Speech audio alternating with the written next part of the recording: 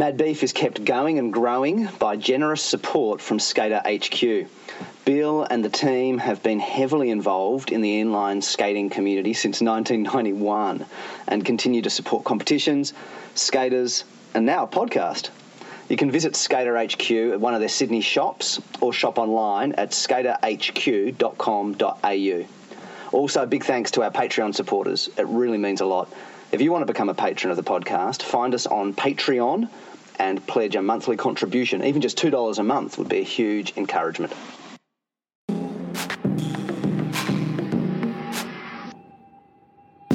Hi and welcome to Mad Beef, the Australian rollerblading podcast. I'm Mikey Lynch, and in this episode I chat with Scott Crawford, recently returned from taking bronze on the podium for the veteran division of the Blading Cup in the States, which had about skating at Woodward, Cosmo wheels, and preferred skate wheel frame setups. We talk about religion and skating, all sorts of stuff along the way. It was a great conversation, and I hope you enjoy. Cheers. Welcome back. Thank you. How are you going? Yeah, I'm doing all right, thank you. Yeah, it's plenty to be chipping away on with kind of work and family and all that kind of stuff. Yeah. So there's lots on the plate, and then.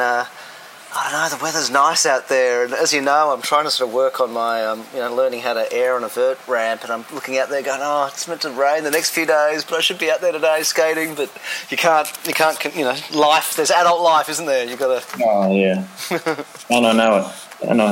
And then you get to the time when you do have time off, and the kids are taken care of, and they don't have to be at work, and then it's raining or something, Yeah, that was the lead up to Blading Cup for me.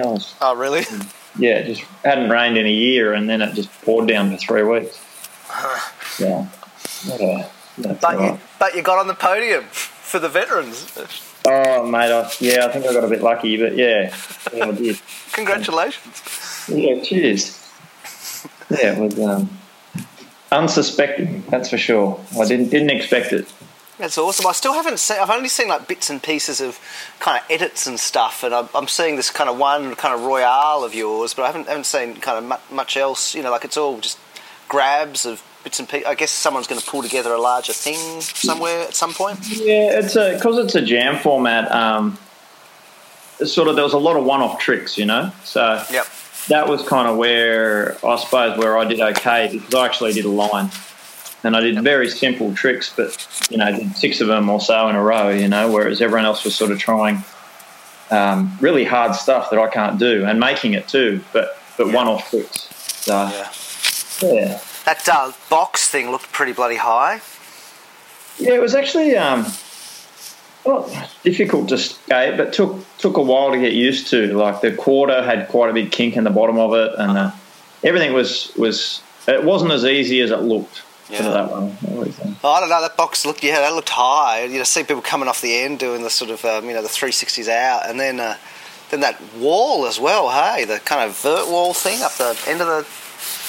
Yeah, mate. Mike Budnick's inverts on that were just absolutely insane, and just held it there. Just really hung up the top of that thing. Oh, mate, it was awesome to see, because if you actually try to skate that thing, I got up and did a few porn star. On the top of it, like topside porn star stall and a few bits and pieces on it. But just to get up there was hard. So to throw an invert was pretty impressive. Oh, man. Amazing. And then you got a problem with getting up on a vert wall is you've got to get back down. Yeah, oh, mate. And get back down again. It was a reasonably tight tranny at the bottom of that too. So yeah, it was pretty impressive. Had you done any of the Blading Cups before, or was that your first? No, that was my first one. It was incredible. It's an incredible event. Really grassroots sort of feel, Because they just block. They have some area of a street, a side street or something blocked off or something. And yeah, so it's in downtown St Anna. I got there and it was straight away. Myself and John and Miguel and a couple of other guys were just into building ramps, moving ramps, screwing things together, getting signs, getting banners, and we're up at 5:30 in the morning and not going to bed until sort of 2 o'clock. That was massive days, but it was awesome. It was an amazing event. Amazing. Yeah, it's really good. And what do you reckon? Like, if someone, I mean, maybe make the two comments. If someone was thinking about going over and throwing their hat in the ring and actually having a go at skating in it, what would they need to be prepared for? You know what? It's a pretty. Some people take it really, really seriously. Well, a lot of people do, I suppose. But it's such just a homey kind of vibe that it was really enjoyable, and it's a jam format too. Yep. So it's just awesome. Like, I don't know, I haven't been to an event like that where the crowd actually gets that close, and you can feel the people next to you. You can feel the people getting stoked, and so it's that kind of thing on the really big competitions, whether you just see a little dot, like Feist or whatever they're called, Feist. Mm-hmm. Amazing Feist, I think, because it's French, right? So Feist. Yeah. Amazing skating on these huge courses, but it's completely different. I mean, I haven't been to one live, but completely different feel, like people are nearly high-fiving you on the course as you're going along. It's a different kind of vibe. Yeah. Well, I mean, one of the Feast ones they had in France was a lot of the crowd was on the other side of the river in like these kind of stadium seats, kind of looking across the river at the course. Yeah. So that was one where, that's crazy. That one, Jaron Grobe was a part of it, and almost straight away in his first run, he threw this massive, 10, 11, 12-foot backflip, enormous thing, and just got hung up upside down and basically just landed on his head and his shoulder. He goes to get up and then just sits back down again. Yeah. Oh, God. I've seen that guy. If anyone can if he sits back down again, they must be pretty serious. I've seen that guy. Yeah, he's had some pretty damaging. I mean, we talked about you've had your share of injuries as well, but he's had some pretty vicious crashes over the years, hasn't he? And he's somehow still ticking along. Yeah, and he's such a lovely guy too. Like he's got this, the monster, this wild, out of control, huck at anything. Yeah. And then you talk to him, he's such a placid, nice human. It's really, really different to his skating style, which is rare actually, because most people, you can see their personality comes straight through their skating. But he's when he gets on his skates, he is the monster. He's an animal. So, yeah. Yeah. And would it be a worthwhile thing for someone to go to Blading Cup just to watch? I mean, by the sounds of the thing, obviously, right? Like a real buzz party, intimate, but still, like a whole bunch of things you'd get out of it, even if you were not game enough to actually skate in front of everyone. You'd have a great time as a blader just going to be a part of it, yeah? Yeah, well, there was one of the skaters from Melbourne, Chris Puller, he was there, and he had an absolute blast from what I can see. He was, he got to hang out with all the guys, and you're hanging out with Alex and Sean, Dust and Gavin and, all the hot shots are there. Yeah. And, there's no backstage area, like I said, it's a really sort of homey vibe, and there's a pub right above the course. So, you're old enough, you guys go up there and have a beer and watch That's pretty nice, isn't it? Yeah. Yeah, it's a nice way to do it. Yeah. So, and just the people, like I was hanging out with friends that I haven't seen in 15 years. Yep.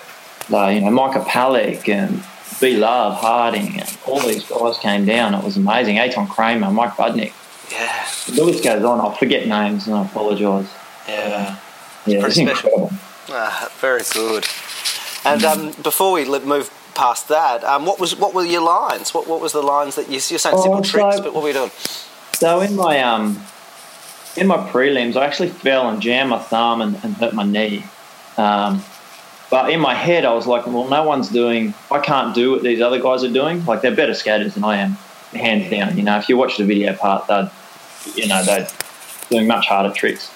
But the way I like to skate is to do lines and go, okay, well, I'm going to come off this and then I'm going to hit that and then I'll hit that and then I'll go over there and do something on that. So I got one or two lines down and then I sort of fell and hurt my thumb and knee in the qualifying, but got through to the finals.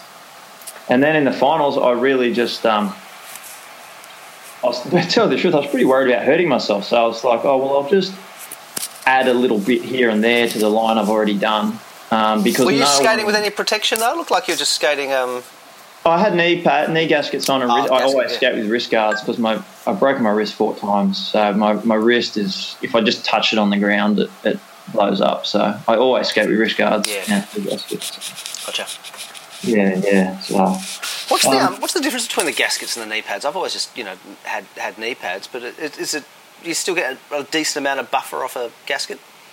Yeah, you do. They just don't rip your pants. So if you've got them underneath your jean, yeah. you don't have a hard cap that rips as easily, So depends on what you get to and what you use. And, on vert, I still wear big hard cap pads. Yeah. Yep, gotcha. Yeah. Yeah, cool. Okay, so you got to the final and, you're worried about hurting yourself even then.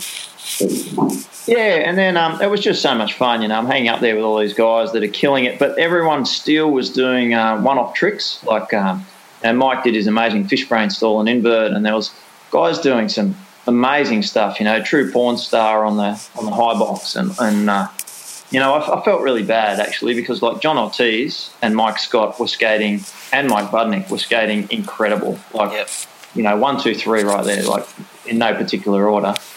But unfortunately, Mike Scott, I thought, was skating better than everyone, but just during his runs, he just fell over. He's got quite a bad back. And once he cools down, his back kind of stiffens up. He's had operations on his back, and unfortunately, he didn't land anything. And my money was on him to win, actually. Yeah, right.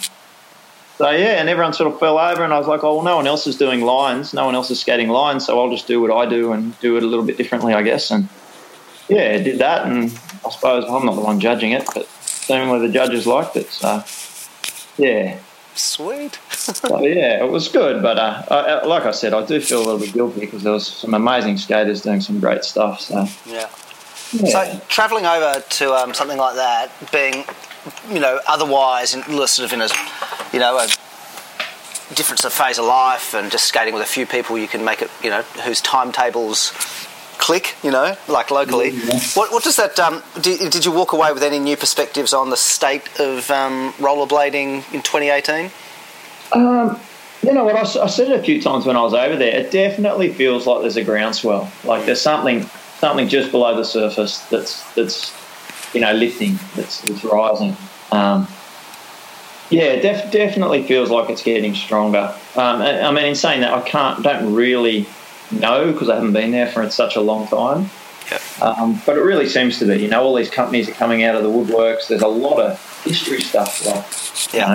People are quite excited about some of the old stuff and seeing some old faces. So that was really. I mean, you've been skating to some degree or another the whole time, but there's a lot of people whose story is like my story or Lawrence's story or Ian Smith's story. Like a whole bunch of us have stopped for some time, whether it's sort of 7 years or 15 years or 20 years, and are kind of coming back because your kids are in school and life's hit. You start going, oh yeah, well, what were the things I used to love before my life was just sort of nappies and not sleeping and working and whatever.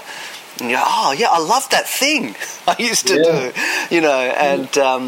and so that's that's a huge contingent just there, right? Of people.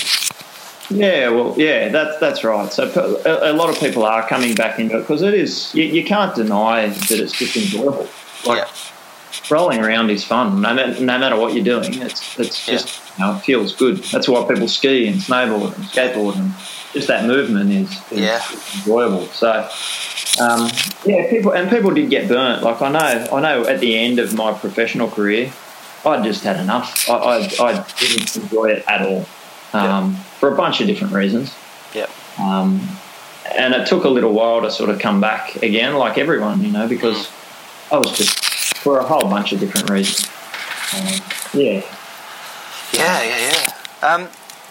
Tell us a little bit quickly before we move on to some of the other stuff we chatted about before, but the recording didn't work. But tell us a little bit about the Woodward trip as well, right? Because after Blading Cup, you then got to go to Woodward. Oh man, that was a highlight. So,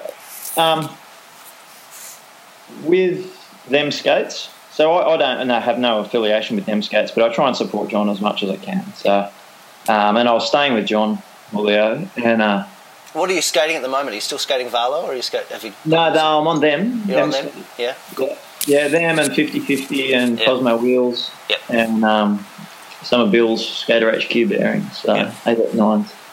And it's a great setup. Yeah. It's amazing. They're such good skates, especially for a first effort. Yeah. There's always, every skate has something you can improve, but for a first go, I tell you, they're incredible skates. Like, you can just do anything on them. They're really, really good skates. Yep. So, I was staying with John, and when I said 6 months ago that I was going to come over, I said, mate, if there's any chance we can get to Woodward, I'd really appreciate it.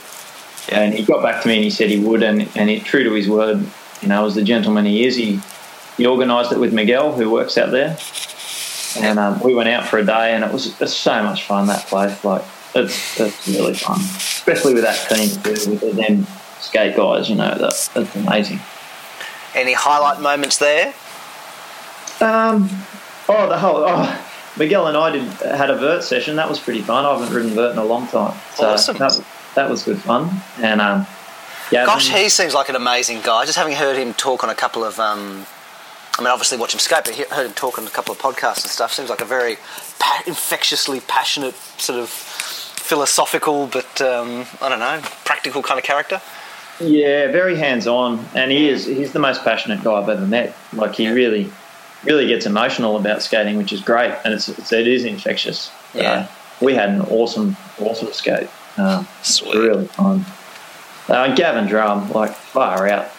You just forget how good. I don't know why I forget, but he is just phenomenal. Yep. He is amazing, that guy. So that was a highlight. And unfortunately, John hurt his knee, so I only skated with him once. His knee was really bad. So. No good. Yeah, but nothing serious, I hope. Sorry? Nothing serious, I hope. No, just old man, I think. I don't know what it is. It takes long to heal up as well, doesn't it? Like if you pop something out, just even a little, or whack it in a bad way, you just heal a lot slower, don't you? The older you get. Yeah, that's it. 25 years or more of landing on his knees, I'm sure, has taken its toll. So. Yeah, I reckon. Yeah. So, but Chris, one of the guys, actually John and a few of the guys said I should tell this story when I speak to you of how I actually got there. Yeah, okay.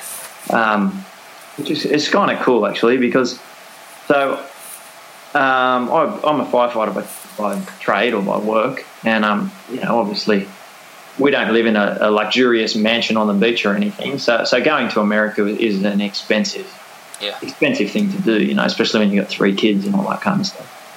And a guy out of the blue, after watching Vine Street 2, or Chapter 2, I should say, I must have got, 200 people, 300 people asked me for Cosmo wheels, because there was a picture in there of a bucket of wheels that I had. Yeah. And I said, no, unless your name's on them, there's no chance. No, I'm not giving them up. And then this one guy said, look, I will give you $700 for 4 John Julio wheels. US. And I'm like, oh. And although I didn't want to get rid of them, because I really didn't want to get rid of them, because I still use them, I still skate them. Yep. I did have 4 brand new John Julio wheels. And sitting there, and I'm like, well, I can actually go and see one of my best mates with the money from this. Rather than just looking at the wheels that I've got, I can actually go and hang out and skate. So I ended up selling the wheels. Yep. And that bought my ticket to Blading Cup. Awesome. Which is pretty ironic, really, because sold some John Julio wheels to go and see John Julio. So, and, there was a funny little twist at the end, and he goes, I don't want to offend you at all, but I'll give you 300 for your ones too. I'm like, no, I understand that, mate. John, I would pay more for John Julio wheels too. So. But I didn't sell them. I couldn't sell mine. No. And was that a Cosmo, little framed Cosmo wheel that you were kind of giving to John that I saw at the airport or something? Yeah. That's nice. Tommy Fry and I was saying to Tommy, I'm really good friends with Tom Fry still. We still chat a couple of times a week. And I said, I want to make something for John. I was thinking of making frames, like Australian timber, Australian hardwood frames, and putting our wheels in them, and just a photo, from a trip that we together or whatever. So we got some photos printed up, and we went up to Tommy's, and he's an amazing woodworker and timber worker, and we sort of he helped me make the frames, and we put them together, and yeah, people loved it. People were right into it, and I actually gave them to him, saying, look, you've probably got a whole heap of memorabilia. If you want to use them for something for the Blading Cup, give them away as a prize or whatever. And he's like, no way, I'm keeping these. They're going straight to the factories. Yeah. It's pretty good. Awesome.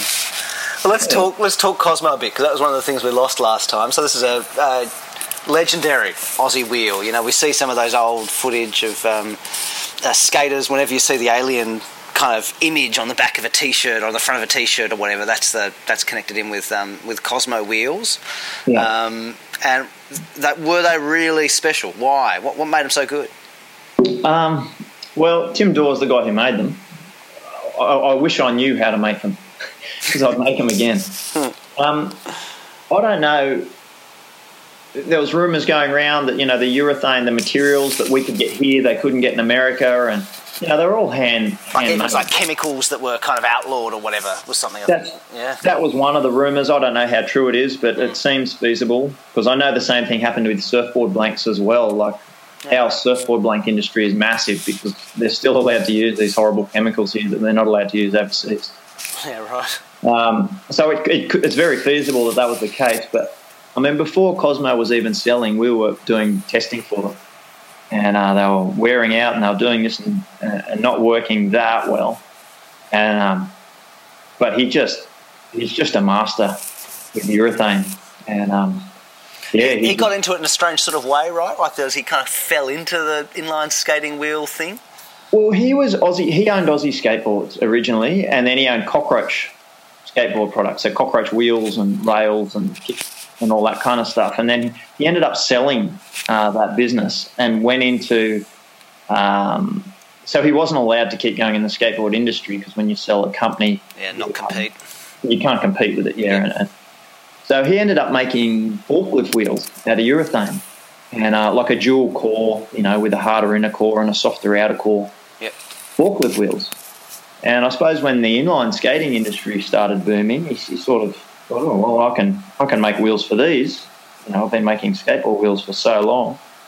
And, so he sort of threw his hand at that. And Tommy Fry would actually know more about this than I would. Have to try and get him on the podcast sometime.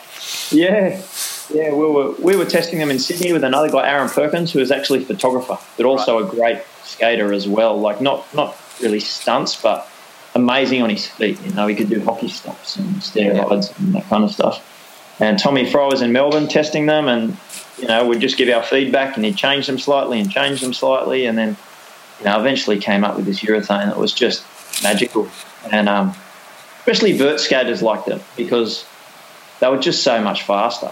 On street you can kind of get away with not having the fastest wheel in the world, but on vert you need every little bit helps, as you know. As I know, every little bit and some more helps me. Yeah. So what makes it faster then? The rebound of the wheel, and that was the difference. So it had this, like, if you bounce a Cosmo wheel, it's like a bouncy ball, like a one of those tiny little hard balls. Yeah, it's like one of those when it hits the ground, and you bounce any other wheel, and they're a dull dunk. They don't spring. They don't spring back as such, and it kind of gives it this lively kind of feel. But the advantage was they lasted so much longer, and we call them shuffles, or they call them cess slide now, I guess.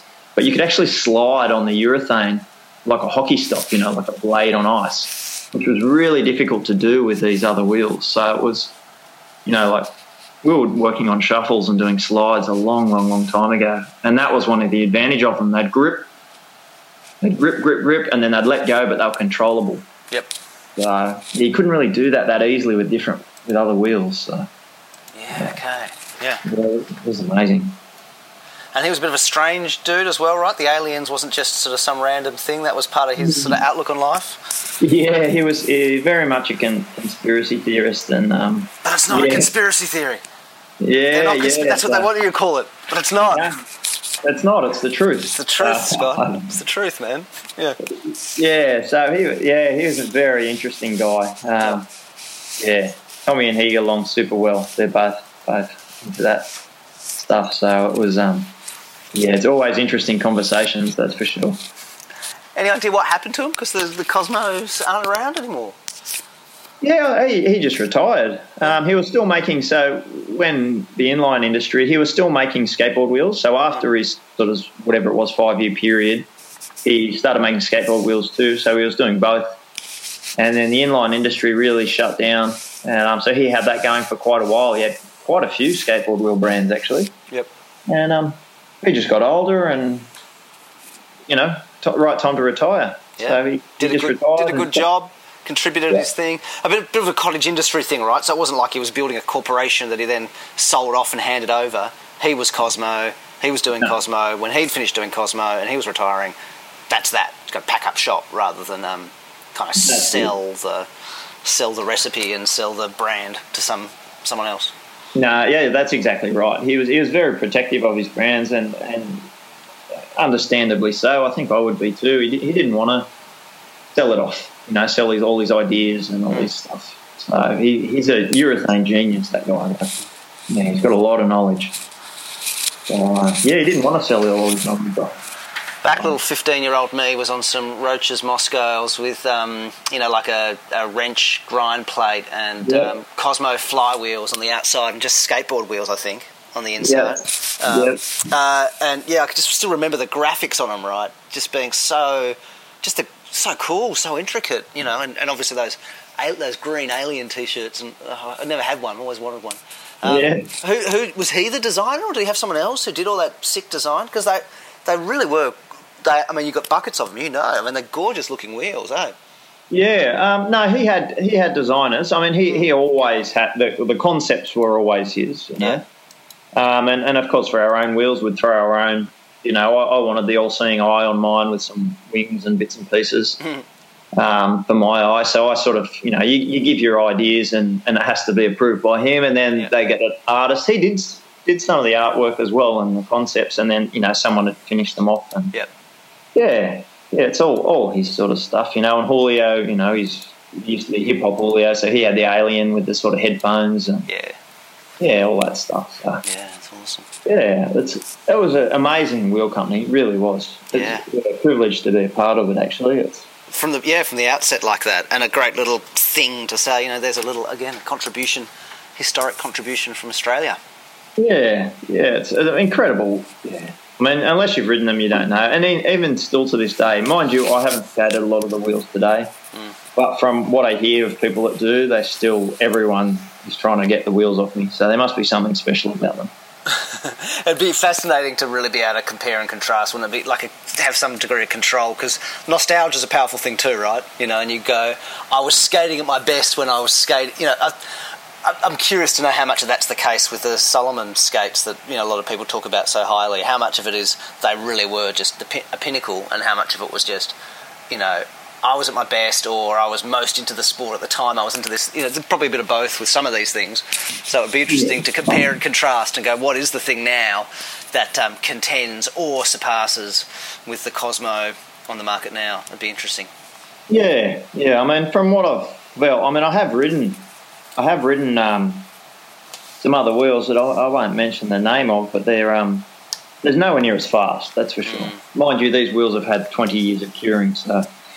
they've had a long time to get nice and hard. So. Yeah. So you're at the moment you're skating them skates, the 50/50 and the Cosmos. What were you skating back in the day when you were competing and skating professionally? What were your setups?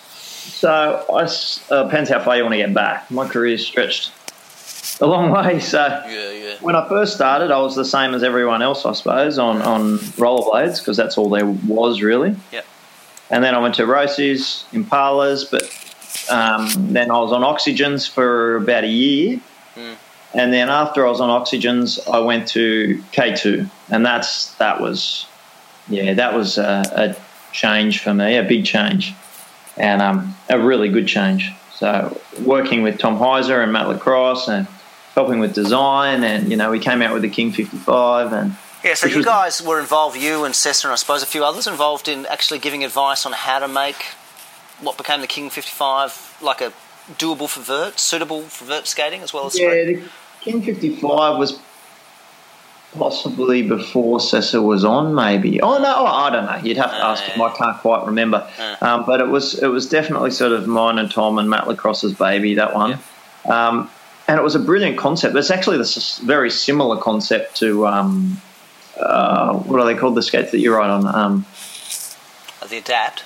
The Adapt. In terms of an internal kind of skeletal internal frame, but the whole boot wraps around the sort of skeleton inside, you know. Yep. A similar concept to that, obviously not executed nearly as well as the Adapts. Yep. But the problem was with the materials we were using, they were fantastic for 2 months of hard skating, and then they just get softer and softer and softer. Yeah. But with the carbons, with the Adapt and the carbon fibre, you know, it doesn't get softer. It stays the same. So yeah, it was they were good, and then we went to the 250s and the 125 and the 250s, CC K2s, and I love those. They were really good. And then my last 2 years of skating, so I was always on. Before we go ahead, so what were the frames? What were the wheels during that time? Always Cosmo, all the way through. Always Cosmo, all the way through, right until now. What size? So I rode mine most of the time, which was a 57. 57 mil wheel. 57 flat. 57 flat, yeah. Street and vert, both flat? Different points in my career were different things. So when Andy Rocker first came out, I was definitely on Andy Rocker because there was no other way to grind. You know what I mean? Like you had to have Andy Rocker to grind. Yep. Or ride like 50 mil wheels flat, which were really slow. Yep. So no, but I like the feeling of being able to turn, especially my favourite sort of skating is bowl skating. So yep. I do like that feeling of being able to turn. But if I'm now, for example, if I'm going to shoot a ledge, a certain trick on a ledge, yep. I may go back to Andy Rocker again just for that one trick. But most of the time I ride flat. It's incredible watching some videos where people are riding flat and hitting high ledge tricks really, really fast. Yeah. And then go for like a Farfanugan or something where you go, if you stick on that, man, that is really going to hurt. And Andy Rocker is a bit more forgiving. Definitely more forgiving, but it depends on the trick. Like if you're top bowling, or skull grinding, or doing a shifty or something like that, flat's fine. Well, I find it fine. Yeah. But it's when you start doing fast slides and, you know, where you're sort of up and there's that really fine line of balance, the wheel touches and you just get absolutely pitched. So, so it depends on the trick and on the personality too. And, most of the time I ride flat. Yep. Yeah. So, then that was... So, with K2, the first part of my career with K2, the removable frames weren't... You couldn't remove the frames. Yep. And then I went to Rollerblade after that. Yep. And I was on Team Rollerblade for a little bit. And that's when I really went to 50-50 frames. So, I was always using 50-50 grind plates. Yep. All the way through my skating from when they started, and then that's when I went to the frames. When I switched to rollerblade, that's when I started using 50-50 frames. Yep. And then, after that, that's when I stopped. So that was 2001. Into 2001 was when I stopped as a professional, getting a monthly salary and that kind of thing. So. Yep. And so what was there to like about the 50-50 frame? Am I right in thinking it's fairly similar to... I don't know if you know, as a reference point, the Adapt skate frame in terms of... It's a pretty shallow groove, is that right? It's a flat frame with the frame goes quite low down on the wheel, so the groove is fairly shallow. Is that 50-52? Yeah, it's just an honest... Like, if you can say an honest frame, it's just... What you think of a rollerblading frame is what a 50-50 frame is. Yeah. It's just a flat frame with a reasonable size gap. It's not a massive gap. Yep. So if you want a massive gap, but you wouldn't get a 50-50 frame because it's not a huge gap. But not having a huge gap makes your actual rolling round the flat of a bowl feel really good, because the wider your gap is between your centre two wheels, the less your skate turns. Yeah, you're actually almost getting, even though you've got the four wheels down, you're getting closer and closer to being like riding anti-rocker, whereas it's by, the wheels. That's right. The wheels wear, don't they? So that the two middle wheels sometimes pivot a bit after you've skated flat for a while. The front toe can be off the ground if you lean back a little bit, and the back. Yeah. So wheel 1 or 4 can be off the ground a bit, and so you have a middle swivel point a bit. Yeah, that's right. So that's like the Wish frames. That's what they've come up with, because those frames are really, really long, but obviously the centre two wheels, depending on how you set them up, but the way they're designed is to run the centre two wheels slightly lower to compensate for the long frame, so you can actually turn them really well. Yep. And I've never actually used them, but the guy I skate with all the time, Morgan, he uses them and he just swears by them. He absolutely loves them. So, yeah. Speaking of speed and vert, do you reckon there's did you early on? I remember early on there was still quite a few people skating like on vert, skating like 72, kind of hyper fat boys and stuff like that. They were like 72, weren't they? They were quite a big wheel. And then there's a move suddenly to then skating wheels, 60 and below on vert. Do you reckon there's a tangible difference one way or the other there in terms of speed? What you lose in speed, you gain in acceleration, or? Yeah, well, we did a lot of testing on all that stuff. And the tighter the transition and the smaller the wheel, the faster the acceleration. Yep. If you're blasting really high like a Sesamora, and the guys that go really high, they can keep the momentum up on those bigger wheels. Yep. So it sort of depends. Like a prime example was, there's a little bowl down at Mona Vale that you can skate, little concrete bowl. Yep. And I started riding bigger wheels in there, anti-rocker bigger wheels. And the acceleration was so slow, so I actually went to a smaller wheel to increase the speed, because the top speed, you didn't need a high top speed in there. Yep. You needed acceleration. So I actually switched back to a smaller wheel, and then therefore was going faster in this smaller bowl. Yep. And obviously the bigger the transition, the bigger the wheel and the more momentum you can carry with it. So, yeah. But you're pretty happy skating a 57 flat for your average kind of 11-foot ramp or bowl sort of thing. There's no need for a big wheel. Well, maybe when you're CJ on the Feast course, then it probably helps you to have sort of 60, whatever it is, 70 on the outside of his Wish frames in those massive BMX courses.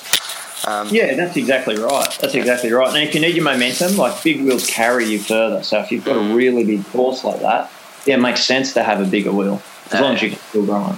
So. Yeah. Cool. Yeah. So it's personal preference too, though. So you look at the Yasutoko brothers; those guys were blasting 10 foot on no matter almost whatever wheel they go on. It's all their technique. All about technique, yeah. I'm baffled at that, man. It was one of those things. I honestly thought when I came back to skating, and that was when I first dropped in on a vert ramp, and I think I honestly thought the only reason I couldn't get good air before was just because I never had the guts to drop in on a vert ramp. And so now that I can finally drop in, it's all open to me. And then it's just been 2 years of pain going, no, it's like technique and balance and all these things. I never knew. I honestly, Anyway, so it's more that really, isn't it, than anything else? It's amazing. Yeah, I did one run at Woodward where I sort of thought I'll pump sort of 70%. And I got about face height, and I was like, you know what? I don't want to pump that 100%. Like I landed one nice air, and I'm like, oh, if I pump really hard now, it's going to go even higher. I was like, oh no, I'll just back off a bit. Yeah. Because you definitely need. It's one of those things. If you do it every day, and you have good technique, you just get those little increments higher and higher and higher and higher. But I hadn't done it in such a long time, so I was just sort of running at that 70, 55, 70%. Oh man, yeah, I'll get there. Yeah. One of the things that this bore out perhaps with Blading Cup as well, right? Coming in third there, but a lot of American bladers, they name you as one of the Aussie skaters from back in the day that they think of, and any thoughts on what it was with your kind of historic career? I think this is one of the things we talked about and didn't make it into that recording last time. That sense of going, there was something about a mix of how you skated, who you skated with, when, how do you, any ideas why that might be? Why you've stuck in people's brains? I don't know, because there was a lot better skaters than I was, definitely. But there's skaters that you like to watch. The skaters that I like to watch, Dion Anthony, you could watch him all day, even if he was just doing topsoils. Blake Dennis is another one, he falls over and looks better than I do doing it while he's falling over, there's I don't know, I can't say, but I did have the industry people seem to like the way I did things. It's a little bit different to the way other people did things. Like when I first went to America, no one really skated backwards on a vert ramp. And maybe they did, like if they did a 360, they'd sort of sketch out and kind of wobble a little bit. Whereas if I landed backwards, I went straight into another trick. And if I was backwards again, I'd go straight into another trick and then go to forwards. And then, so maybe that was it. Yeah. But I think I said it before, like if you drew a triangle and put vert in one corner, like an equilateral triangle, vert in one corner, street, and then, park skating in the other, and you dropped a pin, if you dropped the pin for Sessa, it would be definitely more towards the vert. Yep. And if you dropped the pin for me, it would be exactly dead set in the middle for my style of skating. So I was never really that good at anything, but could do everything. So maybe that was it. Yeah. And then add into that a couple of lucky, at the right time, magazine spreads or memorable one-page adverts in magazines, some of these kinds of things that really, people have it up on their wall when they're teenagers and whatever else. Yeah. I mean, there's no luck involved in that. That was very much planned out. Mm-hmm. As a professional skater, like you had to get coverage for your sponsors. Yep. And I actually just had a beer with the guy Rich Cook. Like you had to work with photographers. Like Sessa worked with Martin Lockman all the time. Yep. And you also had to know your audience too. For example, if you were in America, I'm not going to go and get a vert shot because America was very street influenced. Yep. So if I'm in America or I wanted to get a shot, try and get a photo in Daily Bread, I go out with a photographer and I find something gnarly steep with a drop on street because that will get me a shot in Daily Bread. Yep. And it was very, very thought out. Actually, it was. So there you go. So there's a degree to which you're going, like there's a professional aspect to this whole thing, right? Yeah, 100%. And that was, I took it as much as it makes me sound like I was a robot or something, but no, I did what I like to do, but there was definitely a thought process behind it. Yeah. So in vert, for example, like in Europe, they love parks. They love skating parks and vert ramps. So it was quite easy for me because I was doing vert competitions. Yeah. So you'd get a photo quite easily doing that because the photographers are all in one place, the vert ramp's in one place. And so I sort of got known for my air to fakies because they look great in still print, Yep. And at the time there wasn't that many videos. So that was an easy one to sell, so it was, It's a weird thing, isn't it? Like the whole process of skating any of these action sports, right? To some extent, they, historically, especially in the 90s, you got into them to not be a jock and to not be doing sport. You're, you know what I mean? You're doing inline skating because I'm not a jock who just plays footy. But after a while, you have to go both in terms of improving, winning, managing injuries, staying fit, working with sponsors. You've got to say, actually, hang on a second, I'm an athlete and inline skating is a sport. And did you kind of wrestle with that tension?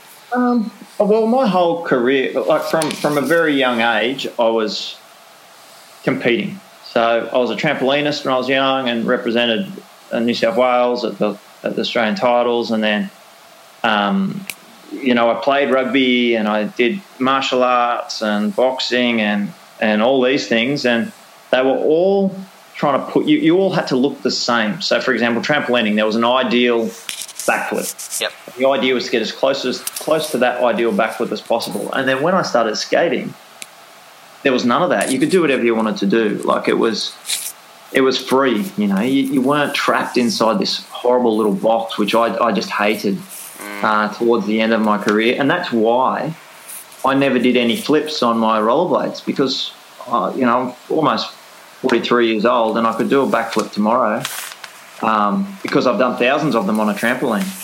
But I made a conscious decision that I didn't want my gymnastics background to come through in my skating.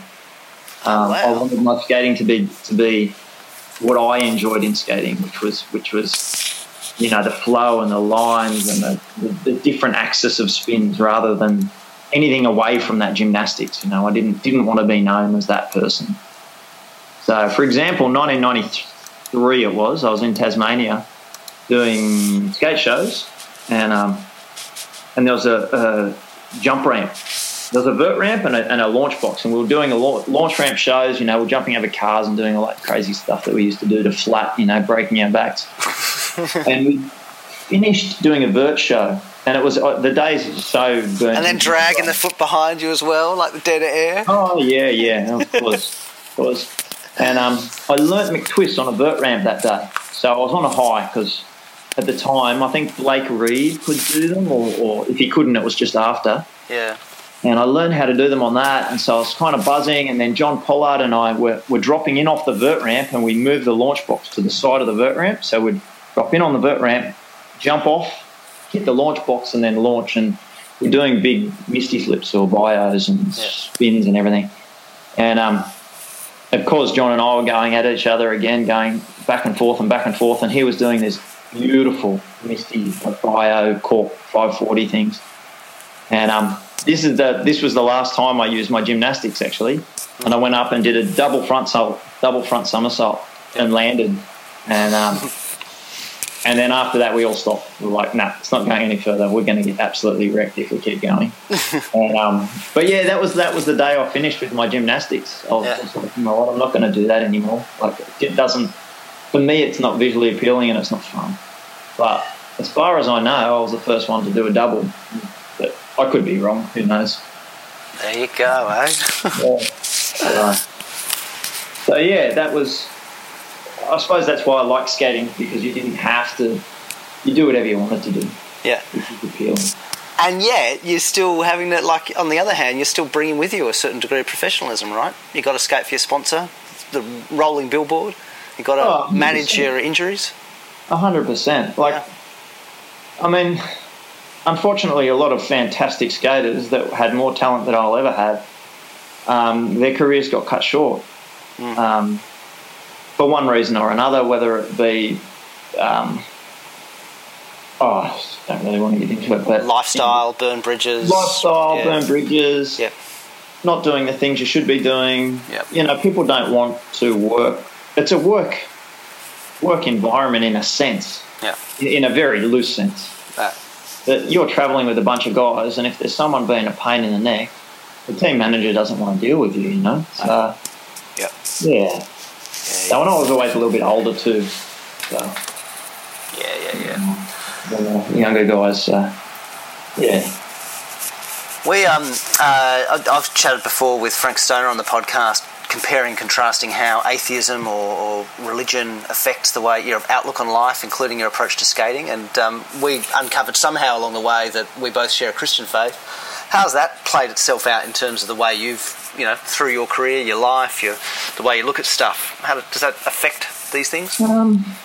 Well, yeah, it has to, or else it doesn't really mean anything to you if it doesn't affect you, does it? Yeah. In any way, shape, or form. No, I was a Christian when I was in year 7. I became a Christian. And it's a. I suppose in regards to skating, and again going back to being a professional and all that kind of stuff, I've tried to just treat everybody equally, no matter if they're, you know, Josh Petty or some little kid at the skate park. I try. Well, no, I don't. I don't treat people differently, which it could have been one of the reasons why, I don't know, people enjoyed my skating, possibly. I don't know. Yeah. But, no, I always try to treat everybody the same. And that comes from seeing people, everyone's made by God, loved by God, all that kind of stuff means that your stance towards people is not sort of trying to be the best, be with the cool people, dominate or control, but, yeah. Yeah, that's right. That's right. It does influence your whole life, and some people think you're crazy, and some people don't. But it's it's your own personal choice of what you believe in, and who the hell Jesus was, and what did he do, and who was he? That's a good question for everybody. Yeah. But you're doing it that way. You're doing it in terms of like a conversational. If people want to talk, you'll have a chat.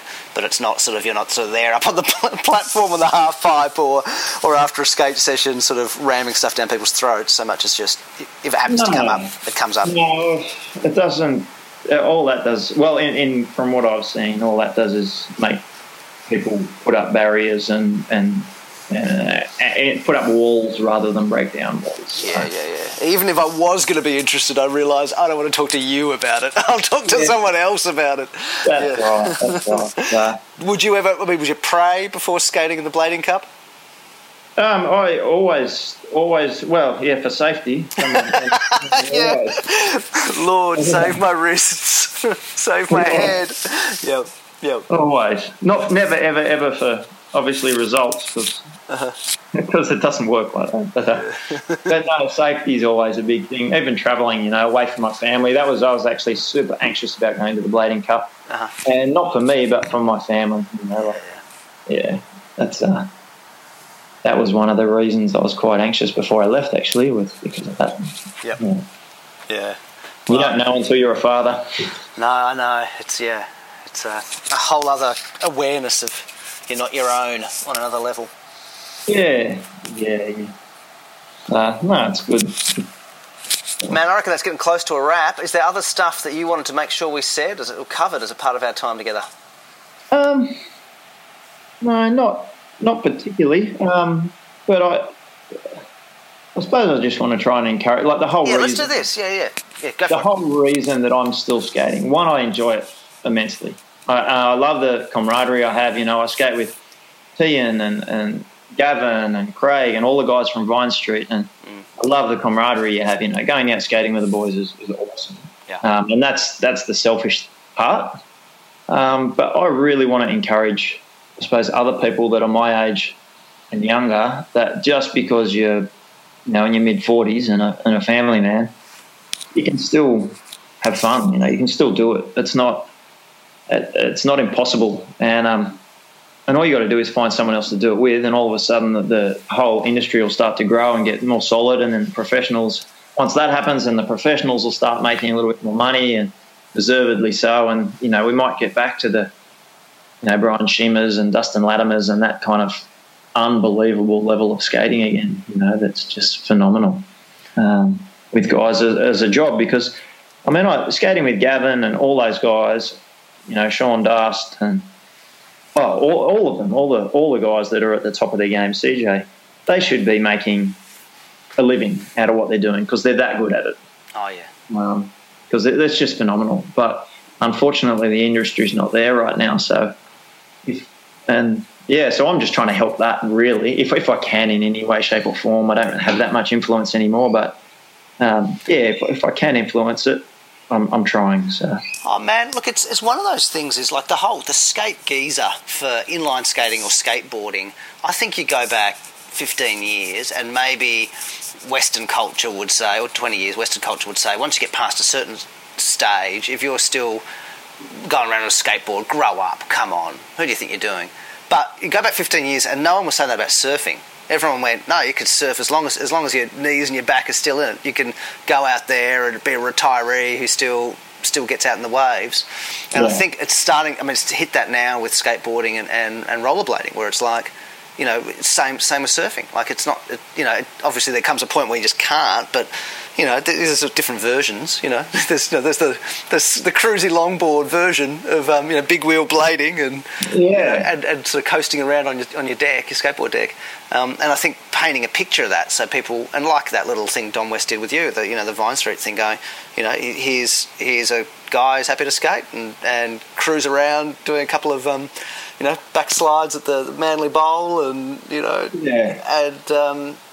that's okay, and that's, you don't have to take your kids to the skate park and then just sit there with your coffee and your paper, because that's what grown-ups do. You can why not lace up the boots, and even if you're just sort of scooting around a bit and enjoying that feeling in your inner ear, that sort of floating sensation you get as you carve around, and that's it's cool. It's addictive. Falling in the concrete's not addictive. Oh, that sucks, especially when it's cold. So it's just nice and hot up here. I went for a roll this morning actually, and I don't think I did anything but a soul grind, so just cruising around, but it was fun. Yeah, man. Yeah, well, I think you are contributing to that. I think it's great to. I guess it's that thing we're all sort of doing little bits to sort of wave the flag and remind people why not. Why not dust off the skates? Why not get a new pair?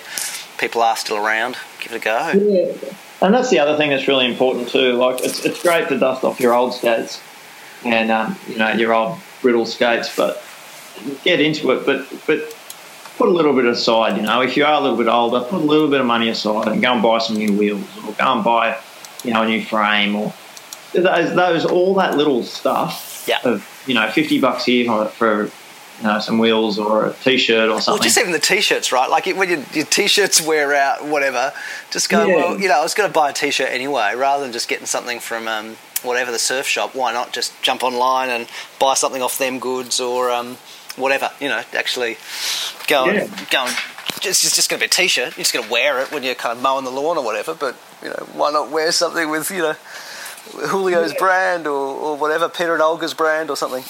Yeah, it does make a big difference. I mean, it's very difficult in Australia because no one imports anything, because there's no margin, no profit margin on it. It costs so much to get here. So I do understand that it's quite hard in Australia to buy products in Australia, but the world is getting smaller, and get in with your mates. Get in with your mates, get a package sent over, and split the shipping, and it's not too bad. Yeah, it was sad that just after I came in, I think the only wheel company left, at least aggressive wheel company, kind of closed up. There was a company called Foursquare, I think they're up in Queensland. Their wheels pretty good too, but right. I think I had 2 lots of their wheels before they disappeared off the map, sadly. Yeah.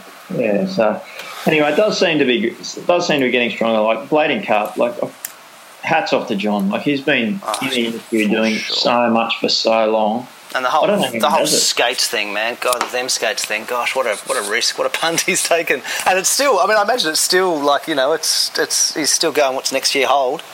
Like, just because you do one run of skates and everyone buys them the first time around, it's not in the bag yet, is it? Like, he's still, it's incredible. Yeah, well, hopefully they should be in actually the next lot. So if anyone's looking for skates, go buy them off them, because they're amazing. Like, honestly, they're a skate that just does everything. You can do anything on them, and in the first 5-10 minutes, it's not like there's they do this or they've got a funny, they're a bit funny at doing this or that. They're just if you can say an honest skate, they're just an honest skate. Yeah. They just do everything as you'd expect. Awesome. So they are a really good, and for the price too. Yeah. They're really good value as well. So yeah, if you're looking for skates, go and get some from themskates.com.